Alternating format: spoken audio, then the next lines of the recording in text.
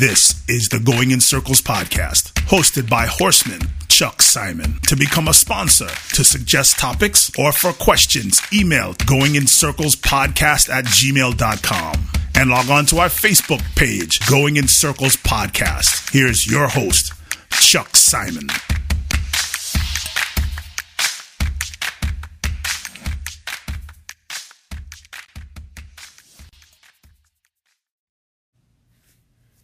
Tonight is Monday. Monday means Big Monday. Here with my co-host, Mr. Barry Spears. Barry, how are you? Good, man. How's it going? It's a new week. It's a new time. You know, energy. We need that. My energy levels are low. Maybe not as low as the poor parents who are struggling trying to teach their kids and still actually, like work and do all the other things. Oh man, dude, you have no idea. That's my main source of pain these last 2 weeks. See, my main source of pain this week was the driving at the Meadowlands with the B class of drivers, not the A class of drivers, and some interesting steers. And I vowed that I wasn't going to bet the amateur races, which I did not, but some of the regular races look like amateur races. But no one really wants to hear about two things: my Meadowlands misadventures and people's fantasy teams. Oof. But fantasy teams are, I'm already worn out with that nonsense. I needed 1.6 points tonight from James Conner or what's that guy? Melvin Gordon. Yeah. So if I can't get 2 points between those two tonight, then I might quit that too. Anyways, we had a little bit of news today, and it's been a sort of a newsless week in that the racing was essentially the only Major League Racing we had this weekend was Kentucky Downs, which got canceled on Sunday because of rain, and the card is rescheduled for tomorrow, Tuesday. So we had one Kentucky Downs card of note, and the Woodbine, the annual Queen's Plate, which was held Saturday, which was won by number Lucky 13. What was Mighty Heart? Mighty Heart, yeah. I can't say that will go down as one of the more rousing renditions of the Queen's Plate. Definitely not. It really looked like everybody fell asleep at the wheel, and the 13 just got to the lead and just didn't stop. Which happens, and I know that a lot of people, rightly so, harp on the riders in New York's lack of aggression in the early part of races, especially turf races, but speed is still... It's still dangerous, and I was thinking this morning about, there was a rider, it might be a little bit before your time in the sport, but a guy named Early Fires. Oh, come on, man. Early Fires. I remember Early Fires at Arlington Park Superstar. Yes, and he just loved to send horses. He wanted to be on the lead every race, and I was thinking, like, a guy like that, he would probably do well here, in that he's probably never going to ride for Chad Brown or the people that seemingly hate to have their horses on the lead, but you could win a lot of races just by being aggressive and stealing a quarter, because, the thing is, especially in the distance races, or even in the sprints, if you have a horse that's got some quality and you can steal a quarter mile, then the difference between winning and losing in so many of these races is so small that if you can get an easy quarter, or even sometimes an easy eighth of a mile, just kind of steal away a little bit and be able to hold on. Because horses, I mean, of course, they're all individuals, but I think horses hold on better than they pass. and that some Yeah, horses, that's fair. some horses will get to a point where they're not gaining anymore, and they'll kind of throw in the towel, and some of that might be the jockey as well, but it's just interesting to me that speed isn't as prevalent, it seems, and this is kind of a blanket statement, but I mean, think about a guy like Baffert who has been extremely successful. I mean, at the top of the game, mostly with horses who have speed. I mean, Baffert is not. Baffert's horses break sharp and they get in the race, and of course he was a quarter horse guy to start with, which means he knew that the gait itself and the break was much more important to quarter horse guys than it is to thoroughbred guys, but it's something that to me is kind of interesting in that the way guys ride has changed a little bit, but at the top, I should say at the top, because in the lower tier tracks, it's still kamikaze central, but yeah, but at the majors, it's almost like they're riding dirt races now like they do turf races. Yeah, right. And there is, I mean, listen, there's a huge percentage of turf races now compared to the past, where you might have 20% of the card would be turf or 30% of the card would be turf. And now most days at circuit like NYRA, it's the majority of the races. Right. And what's crazy is, you rarely, this day and age, I mean, I'm just thinking back in the last week or so, where you would ever see a speed duel between two, maybe three horses. Yeah. Right. Hardly ever see it. I mean, back in the day, 90s, early 2000s, you used to see it all the time, where they took advantage of the horse's ability and what they do best, and they'd go at it. Now I think it feels like they're trying to outsmart themselves, and they're trying different things in races, and it's just not working out, and you end up getting one horse as lone speed, and they just run off. I think you're right, and I think field size has a little bit to do with that. And if you're in an 11 or 12 horse field and you're one of 2 or 3 speed horses, well, you're going to look at the race and you're going to say to yourself, well, I'm not going to outkick these other horses, so I'm going to use my best shot trying to get to the lead, to be the speed of the speed. But like you said, these days guys take back. And I think another thing is that I'd love to do the numbers on this. I don't know how I would be able to acquire them, but the percentage of odds-on horses has greatly. I know the percentage of favorites has gone up a significant amount. I mean, from under or right around 32% to close to 40% now. Yeah. And that's and people say, well, it's only 7, 8, 9%. Well, that's a huge number, especially when you're talking about thousands and thousands of races. But I think the part with that is that when you have these horses who are 3 to 5, sometimes guys don't try to beat them.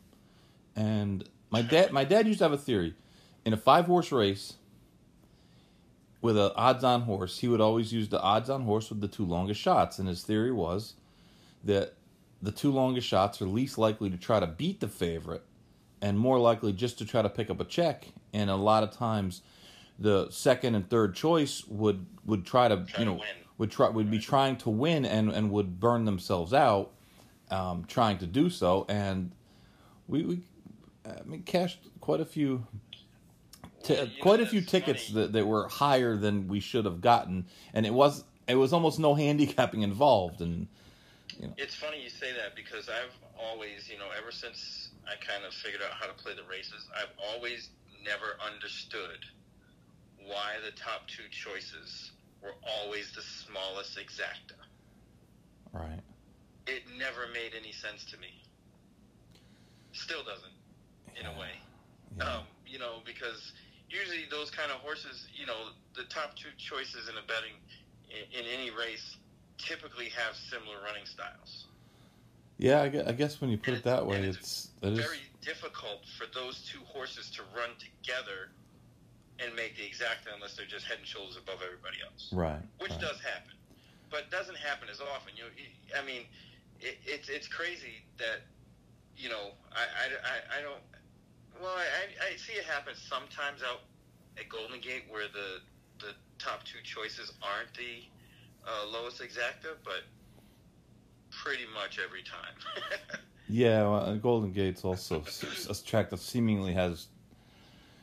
I was talking about a guy, Sedatus guy. I can't believe this guy wins 20% there. And the guy said, Chuck, the average field size out there is like 5. So like you have about a 1 in 5 chance of winning every race. Just all things considered equal. Naturally, The Stronach 5 actually was canceled this week. That's like my bet. Pete Aiello convinced me that I should be playing this, and the payoffs for that are extremely good with the low takeout and it's a tough sequence. It's always a tough sequence when you're dealing with 3 different tracks, especially 2.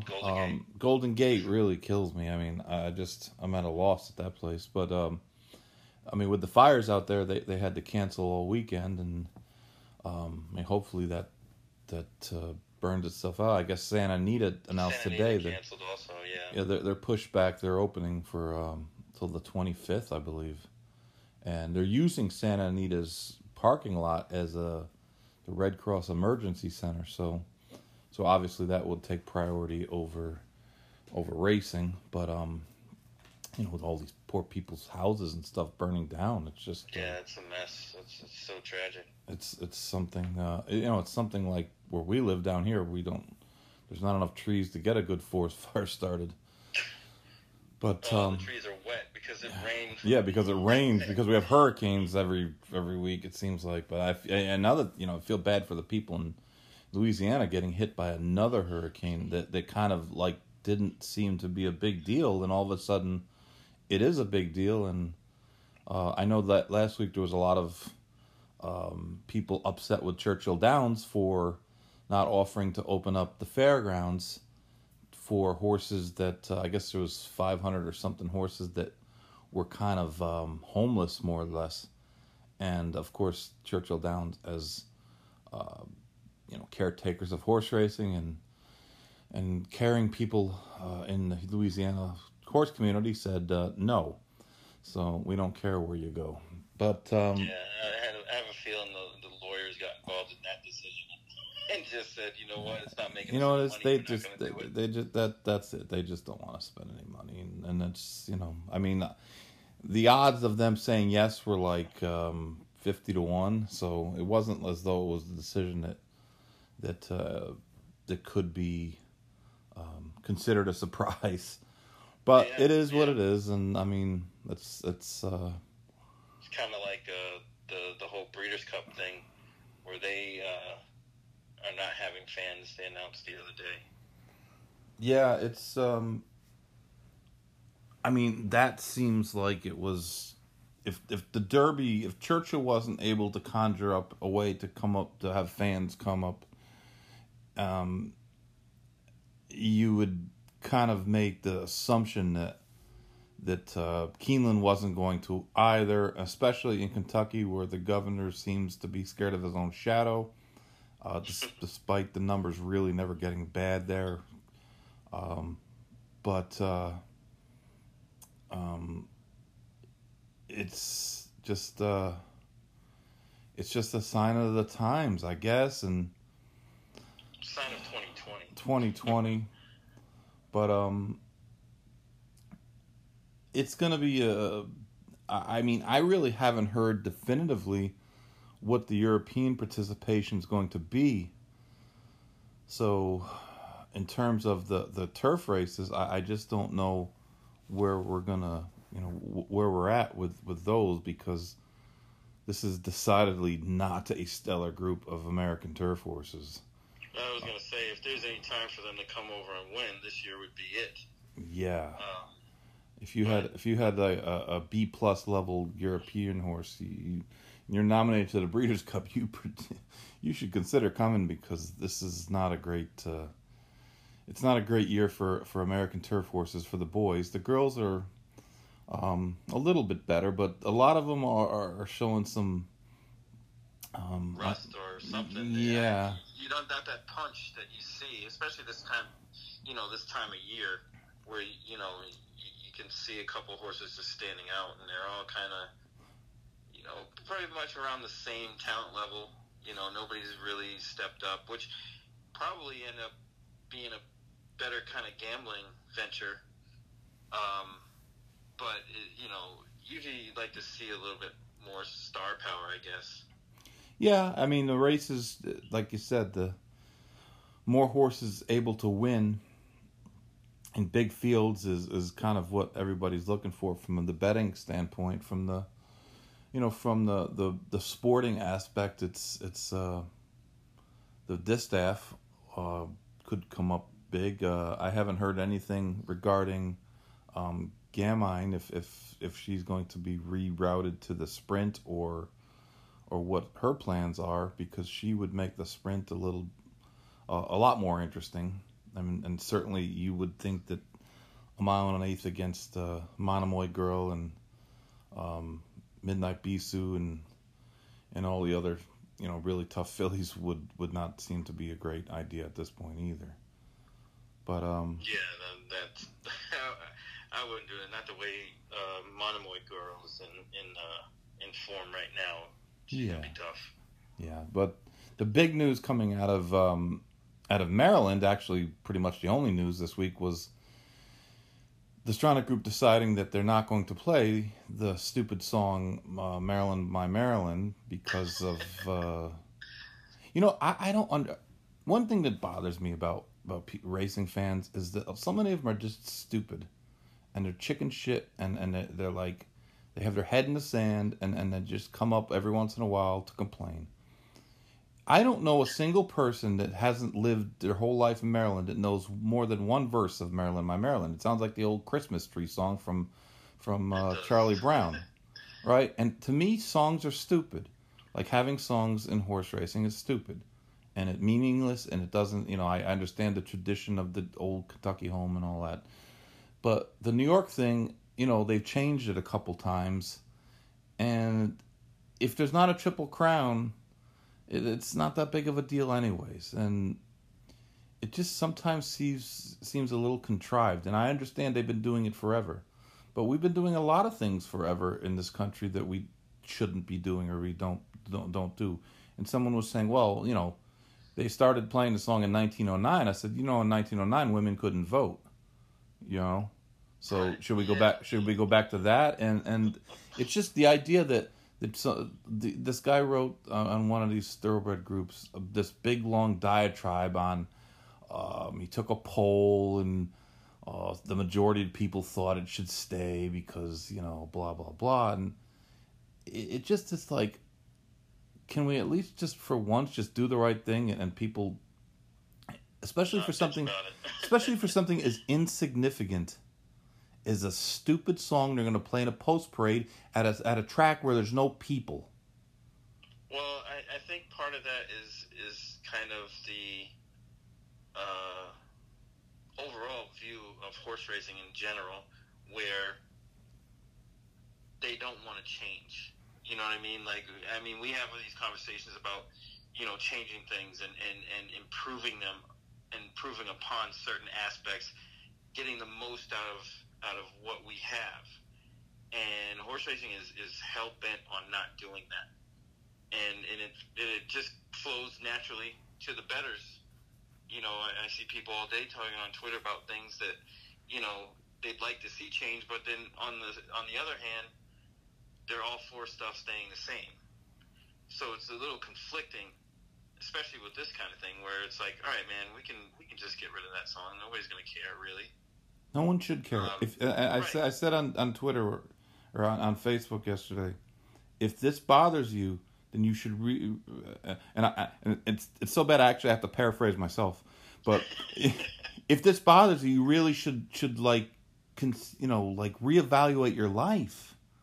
Like no one cares. This is like literally 2 minutes in a race that not that many people care about anyways, in a place where there's no fans anyways, and it just is not a big deal. No one cares.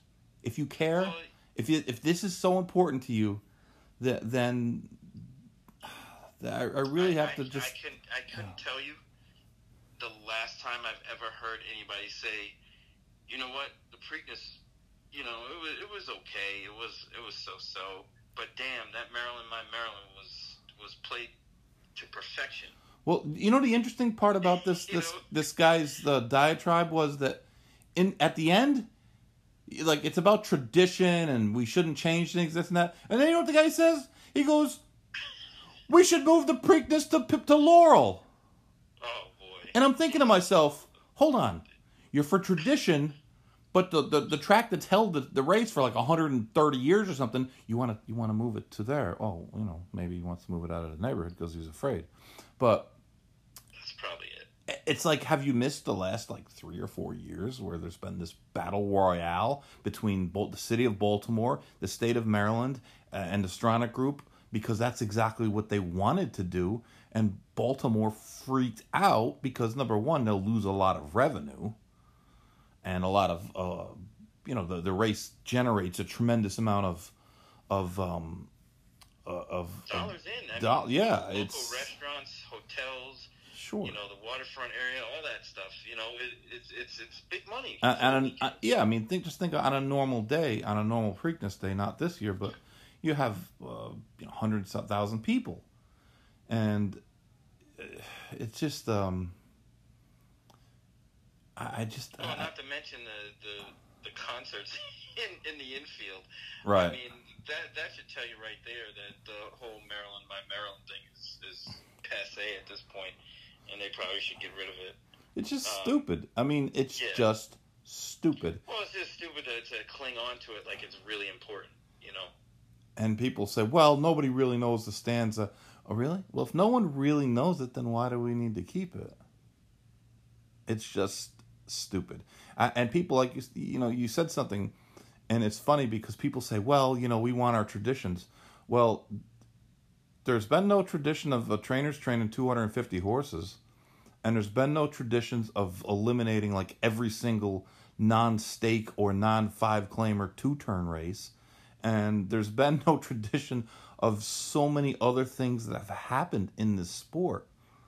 It's like the certain things trigger people, like the Belmont not being a mile and a half, and they just freak out like it's, like the race doesn't count. And I'm saying to myself, yeah, it's nice the way the Triple Crown was set up, and there was no actual design. It just seemed to be that's how it happened. But it's like today, I think, or yesterday or today, there was a article in it was more of an opinion piece, kind of framed like that in the TDN, about maybe it's time to revamp the Triple Crown, with the Derby being first week in May, the Preakness the first week in June, and the Belmont the first week in July. And of course, they didn't really say anything about the fact that the betting handle was way down this year on the Triple Crown races. But the bettors are generally ignored anyways. But some of the reasoning was, I thought was, I mean, you wind up with a Belmont, July 4th weekend, and or lapping on or coming off of July 4th weekend a lot of the years, and that's not going to be great for NYRA. You would have gaps because it's of the differences in the calendar. Some years it'd be 5 weeks between the Preakness and the Derby, and there'd be 4 weeks between the Preakness and Belmont, and other years it would be different. And I can already see the people like freaking out over this, and I'm not like saying that I wouldn't be. I'd be completely opposed to changing the Triple Crown. I'd rather not, to be honest. I think it's something that the business gets right, and I think personally, and this is a completely uneducated point of view, it's just a point of view of someone who's been following this for pretty much forever, is that the short term in between the races is beneficial from a PR publicity, keeping the name of racing in the the modern sports world media, mainstream eye, by having it be close. By, I think people, when they run the Preakness, the Derby winner's name is still on people's mind. It was 2 weeks before it was, and so that week leading up to the Preakness, it's still fresh in people's mind. And the Belmont with the 3 week turnaround, it's still fresh in people's mind. And we're a country that our attention spans are shorter and shorter, and stretching things out longer and longer may not be as good of an idea as it might seem to people in the thoroughbred business, who a lot of times are pretty isolated and lack context of the rest of the sporting world. And to me, I mean, if I was going to be a proponent of that system of making it a first week, I think that it would be a gigantic wasted opportunity if you didn't create the undercard races having a tie into each other as well, where you could have with a month between, because if you think about a lot of the undercard races, with 2 weeks between, very, very few horses who race on the undercard at Churchill Downs on Derby Day race back at Pimlico, because for normal horses, the 2 week turn back is just not done for top stake horses outside of the Triple Crown. And I think it's good to have something that's done that's outside of the norm, and it makes it different than just the regular races, and they are classic races. But if you were going to do that and you didn't tie in the turf races for older boys, the 3-year-old turf races, the sprints, everything should have a tie-in, so that we wouldn't just have the familiarity of the horses in the big race, but the undercard races as well. And of course, no one has said that, but you and I have talked about having some sort of playoff NASCAR golf setup where you would have these kind of monthly events with points to be earned leading into the Breeders' Cup, where you would kind of tie the races together. You would tether them to each other, so that there's more increased participation, so that horses could actually have rivalries, and you would try to funnel the best horses into the best races, so that we didn't have these horses continuously taking layups in secondary races as odds-on favorites. And of course, then everybody fawns about them and says, "Oh my God, they're so wonderful because they just beat horses who they completely overmatched by 8 lengths." I mean, it just needs. And of all the issues, listen, of all the issues in racing, this isn't like a big one, but it could make things better. And if I'm a racetrack executive, I'm not going to sit here and just be happy saying, "Well, yeah, I know Handle was down half, but we didn't have a live crowd. We got COVID and blah, blah, blah, blah, blah, blah, blah." I would be like shitting myself and saying, "Oh, this is our biggest event, our most successful event, the Triple Crown. It's our most successful series of races, and Handle's off by half. So I'm officially worried." But of course, this would take some coordination between the tracks, which that's a huge issue because they don't ever want to work together. Right, which shouldn't be an issue. But it seems to be it is. But that's how you make the sport better, and you bring the competitiveness back into the top of the game, because the rest of it's a different story. I mean, when you're talking about the claiming races and the allowance races and the mundane Wednesday, Thursday, Friday races, it's a different story than the graded races. There's 400 and something graded races a year, and in rare exceptions, they really have no relation to each other.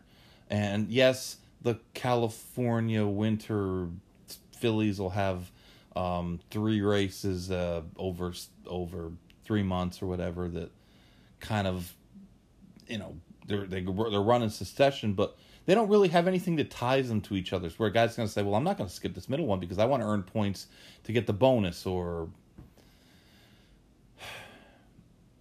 that visa bonus was kind of a good idea until they just like I think you said before, people were skipping races just to go to other races, and it just didn't work out the way they planned it. The American Championship Horse Racing Series. The championship series. It was a great idea. It just, we didn't get the buy-in. Everybody needs to buy in, and that's one of the biggest problems in the business. And when people tell me, "Oh, well, we need a czar," well, yeah, everybody needs a czar. I need a czar of my life that would help me get the freaking dishes washed so they're not there, and do my laundry and all that. But that's not going to probably happen. The thing is that you can't, like you said, you can't make the tracks work together when they consider each other the enemy. The only time the tracks work together is to raise, the takeout the signal fees. That's when they get together, when they want to squeeze everybody for a little bit more money. But anyways, changing course. We saw that Honor AP was announced retired today, which I have to say, of all the horses, the higher profile 3-year-olds, he would be, I would have said he would have been the most likely to have an early retirement, because I've been questioning the schedule on him essentially since the day he showed up on the racetrack. He's had a extremely light, extremely carefully kind of spaced out campaign, and I said, Sid pointed out on Twitter, I pointed it out, yes, this was a 6th race to Derby, and I had said this, I think, on our Derby preview, that I was suspect that the horse ran really green, I thought, in the Los Alamitos race. I think that it wasn't just he got a kind of a tough trip, but he seemed like he ran in spots. He seemed like he was a little, like, once he got bumped, he really was like whoa, like what the hell, what do I do now? And Mike kind of moved him early, and he just looked like a horse that was lacking in experience, which he kind of was.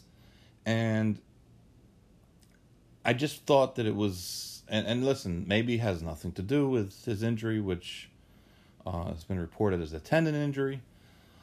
And yes, Paco Lopez might be responsible. I was waiting for that. I mean, listen, when you swerve and a horse does that's a time that you would think that a horse could injure a tendon, and no, it wouldn't prevent them from running well in the Derby. It's not like it's not a broken leg. It's a little bit. It's like having a hole in your tire, and you'll make it home, but once you get home and it sits there for a while, it'll be flat the next day, and that's kind of like a tendon. They don't always just make them pull up or anything in the race. Horses will finish the race. The horses will win races on tendons. But at this point, I believe it's really not a very serious tendon injury. But the problem with tendons are they're extremely hard to manage. They're very hard to predict. When you have a broken bone, and Dr. Bramlage looks at your X-rays, and he does a surgery, then they look at the post-op and this and that. They have a pretty good idea of how good your horse is going to come back. And the likelihood of re-injury is usually very, very low. But tendons they're like crapshoots. And a lot of times the ones that aren't really bad, don't look as bad, wind up never really healing properly. And sometimes the bad ones get a tremendous amount of scar tissue in there, and the scar tissue serves to kind of brace the tendon for which usually will it will affect the horse's performance maybe just slightly. But at this point, if a horse has got a tendon injury, there's no chance that they're going to run this year again. And even a race like the Pegasus, if it's going to happen, because people forget Belinda put up the $4 million or whatever the purse was. That was out of her pocket last year. That was not raised by fees and things like that. And I got to tell you, with the beating that racetracks have made, and there was another conversation on Twitter on Sunday about, are racetracks going to just go fanless forever? And a lot of tracks, Gulfstream, Churchill, Del Mar, Keeneland, Saratoga, they make a ton of money on fans. One thing people have to remember is that any money bet, the handle, there's so many hands in the till that, say you have 20% takeout on a race, just for math, right? The horsemen get their 7%, the track gets their 7%, the state gets their percent, the breeders get a little bit apiece, the HGPA gets a little tiny bit apiece, this gets a piece, that gets a piece, the horse rescue gets a piece, the Jocks Guild Fund, or there's a lot of pieces that come out of that. When they sell a hot dog, they get it all. If they make $3 on the hot dog, they make $3 minus whatever their expenses are. It's like that shrimp cocktail at Gulfstream. Yeah, the markup on that is ridiculous, but it's 100%. Yeah, and they keep the money. So yes, a lot of tracks like Belmont are money losers because Belmont's a gigantic facility, and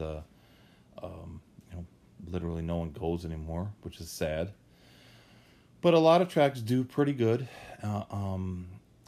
and it's kind of short-sighted. A place like Parks would definitely go without fans forever, probably, if they could, but they don't care about racing, and they'd be just as happy to close. So they're a little bit of a different story in that, they're almost, they just don't care at all. They've never even really kind of fought that notion.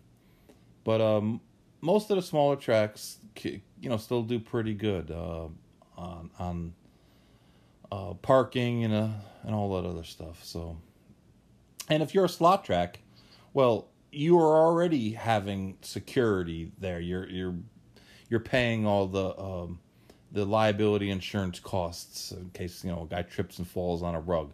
You're already paying for the electric and the utilities, and you have refreshments and things like that. So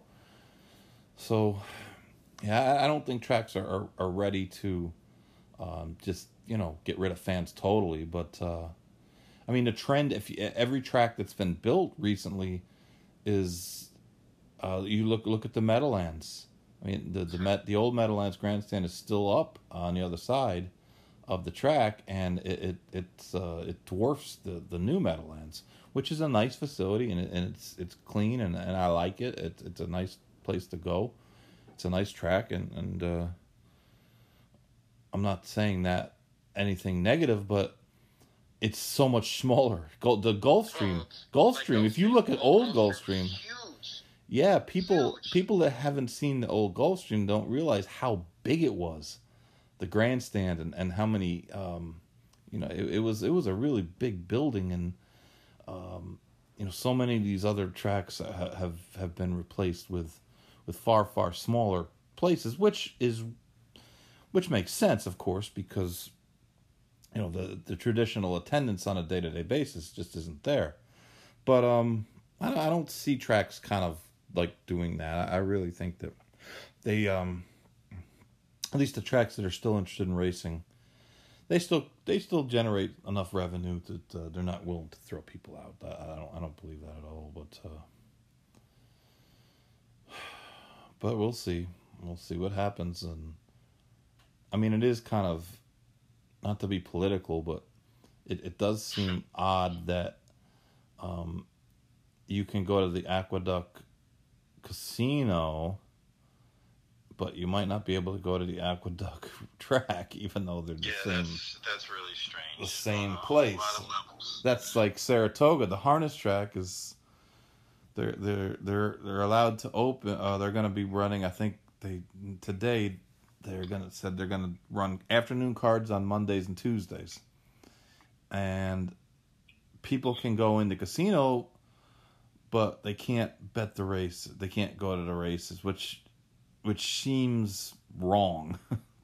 I don't know what other word you would use, but it just seems wrong. It's going to the racetrack is no more dangerous than going to Walmart. It's no more dangerous than going to the casino. It's no more dangerous than going to a restaurant. It's no more dangerous than going anywhere.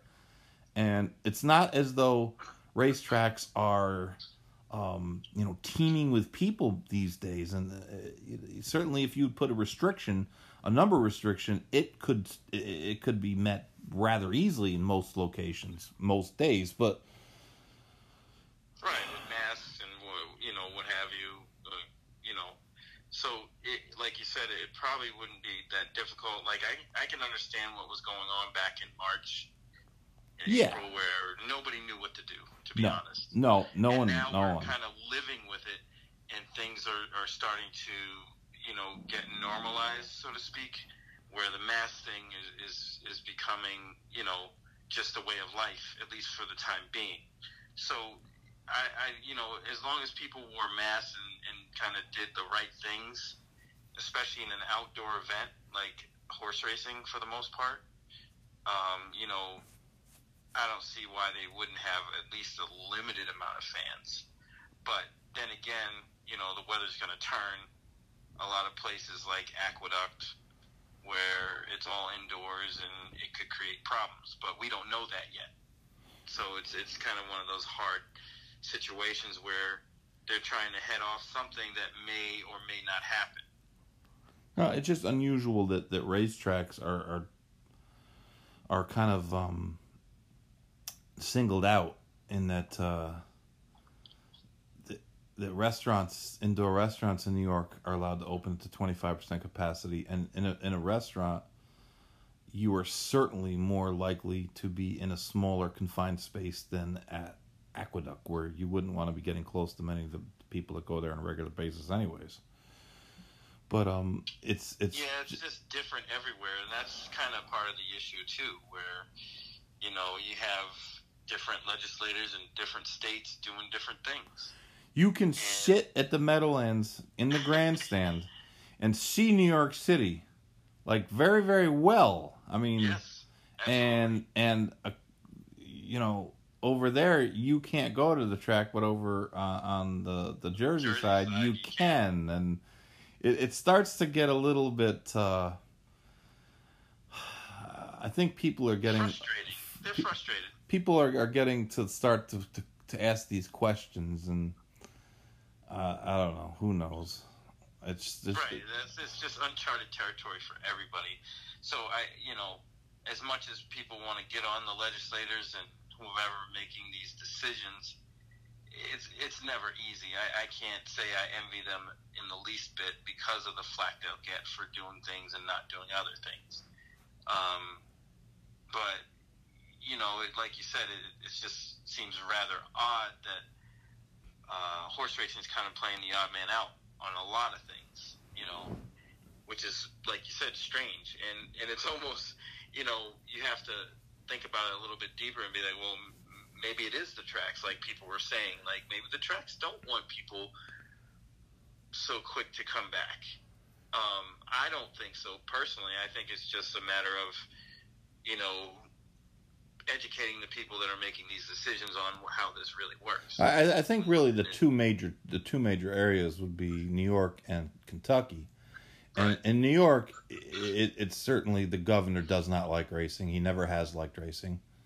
And I mean, personally, if he fell off the bridge his father's named after, I would throw, I wouldn't throw him a life preserver at all. He could flow right down the river. That guy's worthless to me. But Kentucky, the governor there is a pansy, and he's afraid of his own shadow. And he was telling people that, oh my God, if you go to the beach, you're going to die, and all this nonsense. But certainly, those governments have been extraordinarily, they've taken extreme measures more than other states, where in Florida, it's more of a, we don't. Play it as you go. Yeah, we only have one track open at this point. I guess we get the dog tracks open, but the dog tracks were taking people.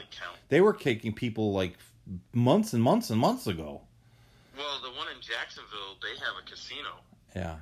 So, so that. Well, and that's kind of the thing, is like, all right, if I go to the racetrack and I walk in the casino, I'm okay, but if I walk over on the racetrack side, I'm not okay, which just seems kind of strange. It's strange. Yeah, you're talking about two you're talking about the same facility, and it's just I don't know what the deal with Pompano is going to be, because they open up in October, and I guess we could ask Gabe if he has any idea what's going to go on.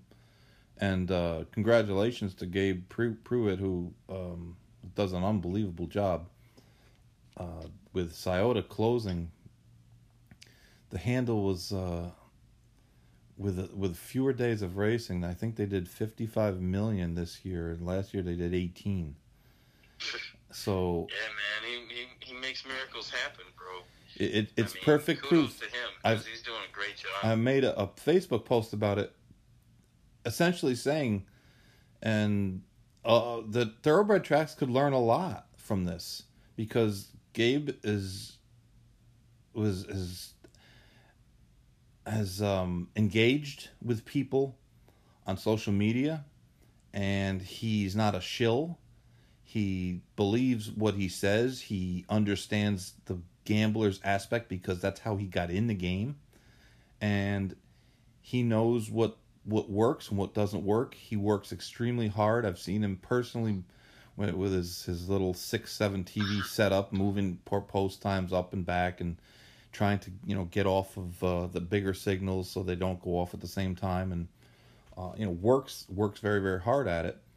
But it goes to show you that with positive social media experience and a positive betting menu that's set up not to just fleece your customers with jackpot bets and things like that, and an enthusiasm and good racing, and the racing at Scioto is actually, it's a harness track. It's pretty competitive, and there's some good drivers. There's a lot of good trainers there, and like guys like me, I would have probably never even looked at it again until he was there, and I looked at it and I started saying, these races are pretty good.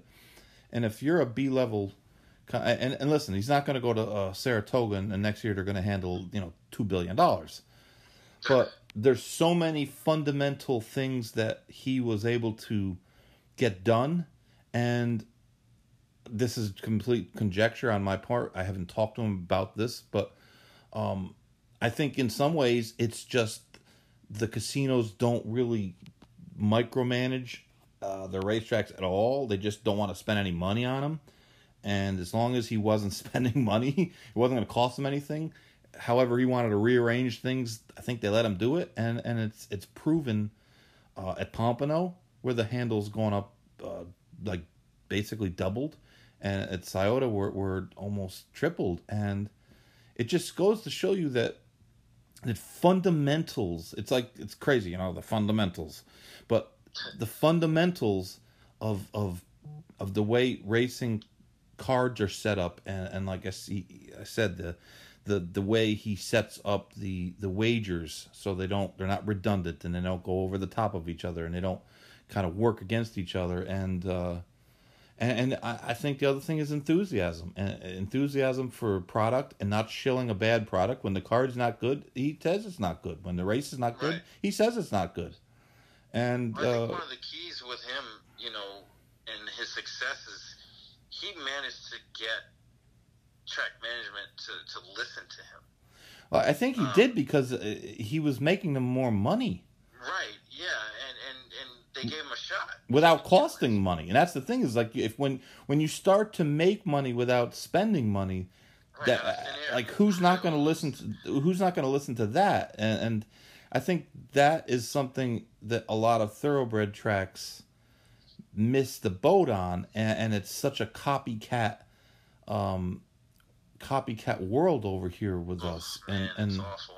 And I think that we got 2 major tracks running on Saturday, and what happens? They run their $1 million races at the same time, and it's like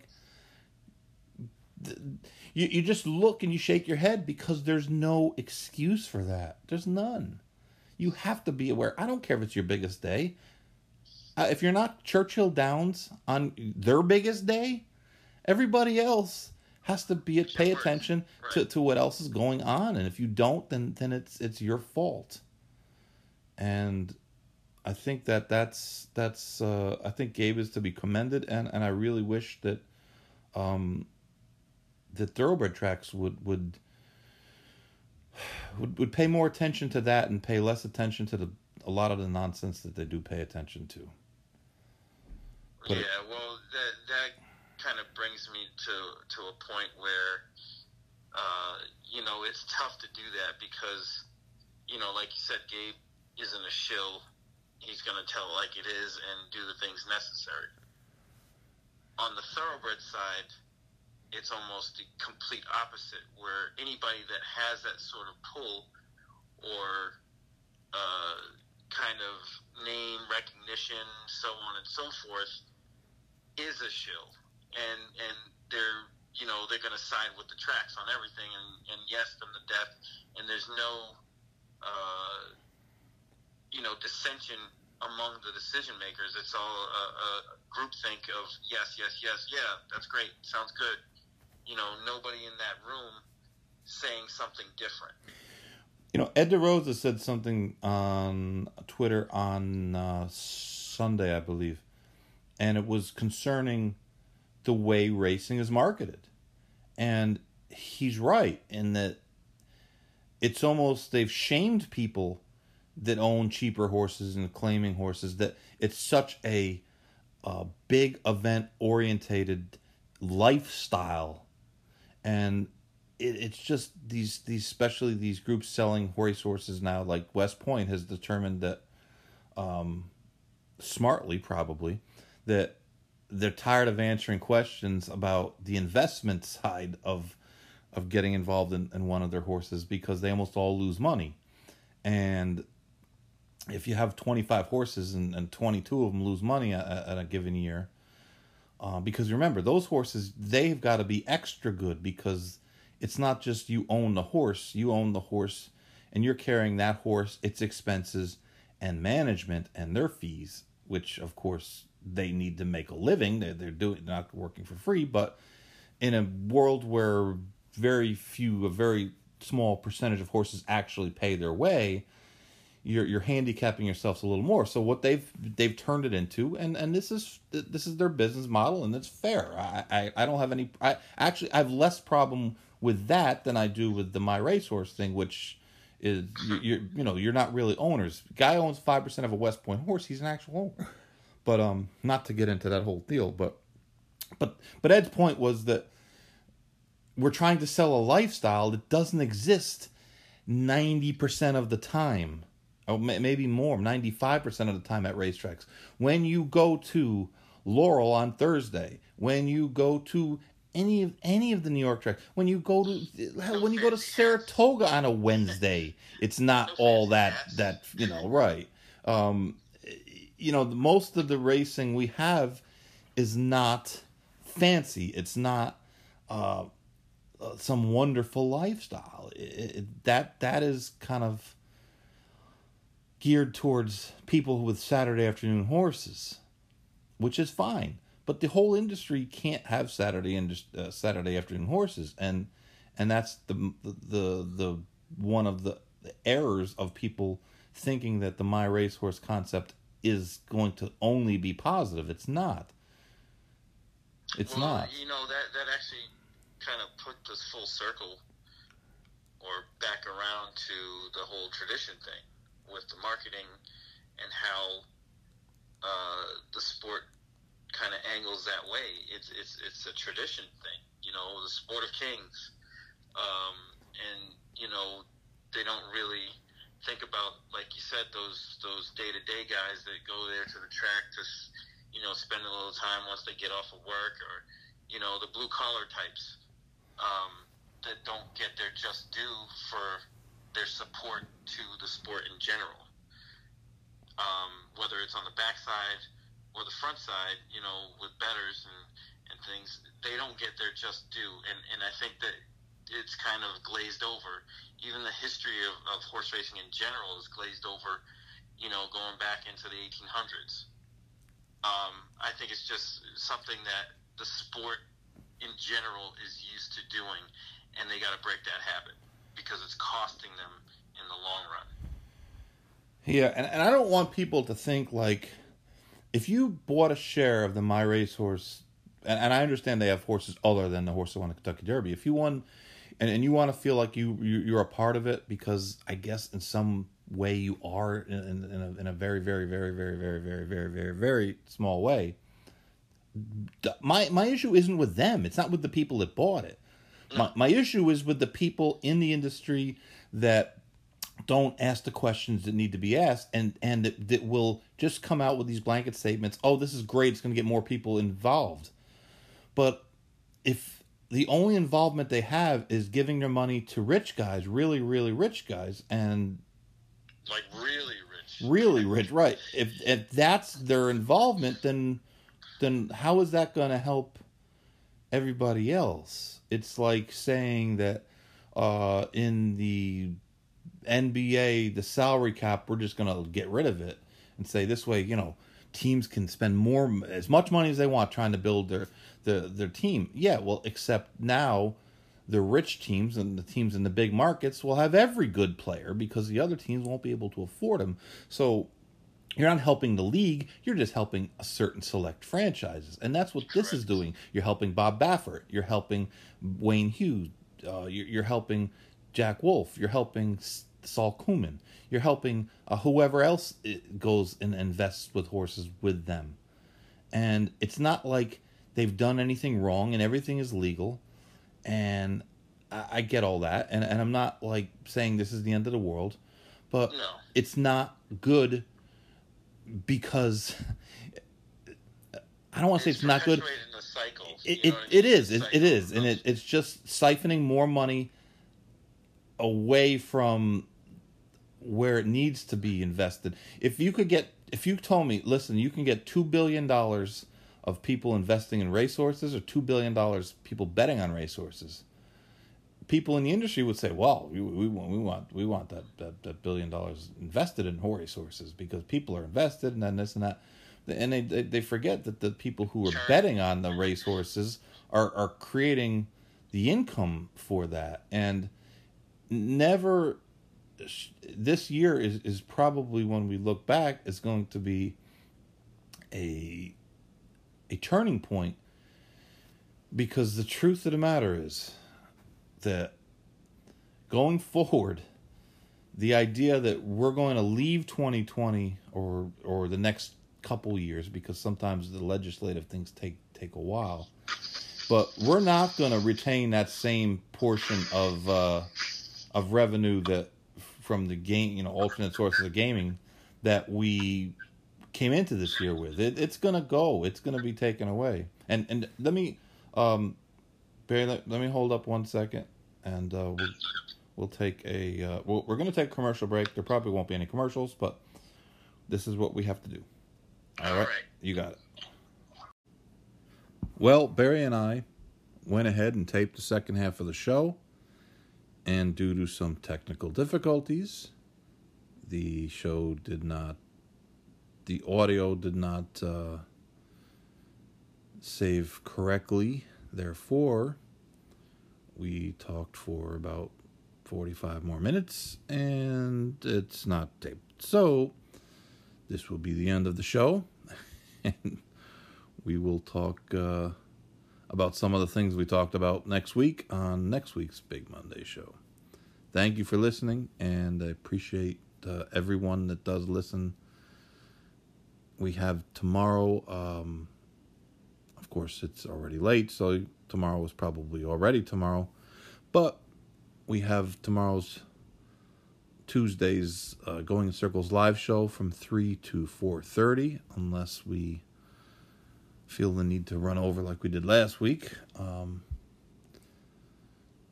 So we have that. That's on Blog Talk Radio and will be on the regular distribution network.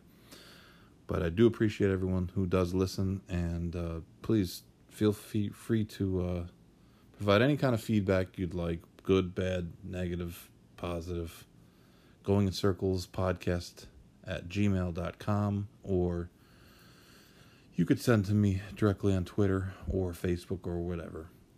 But again, appreciate all the listeners that have listened and provided input, called in and or left ideas or questions or anything. Thank you.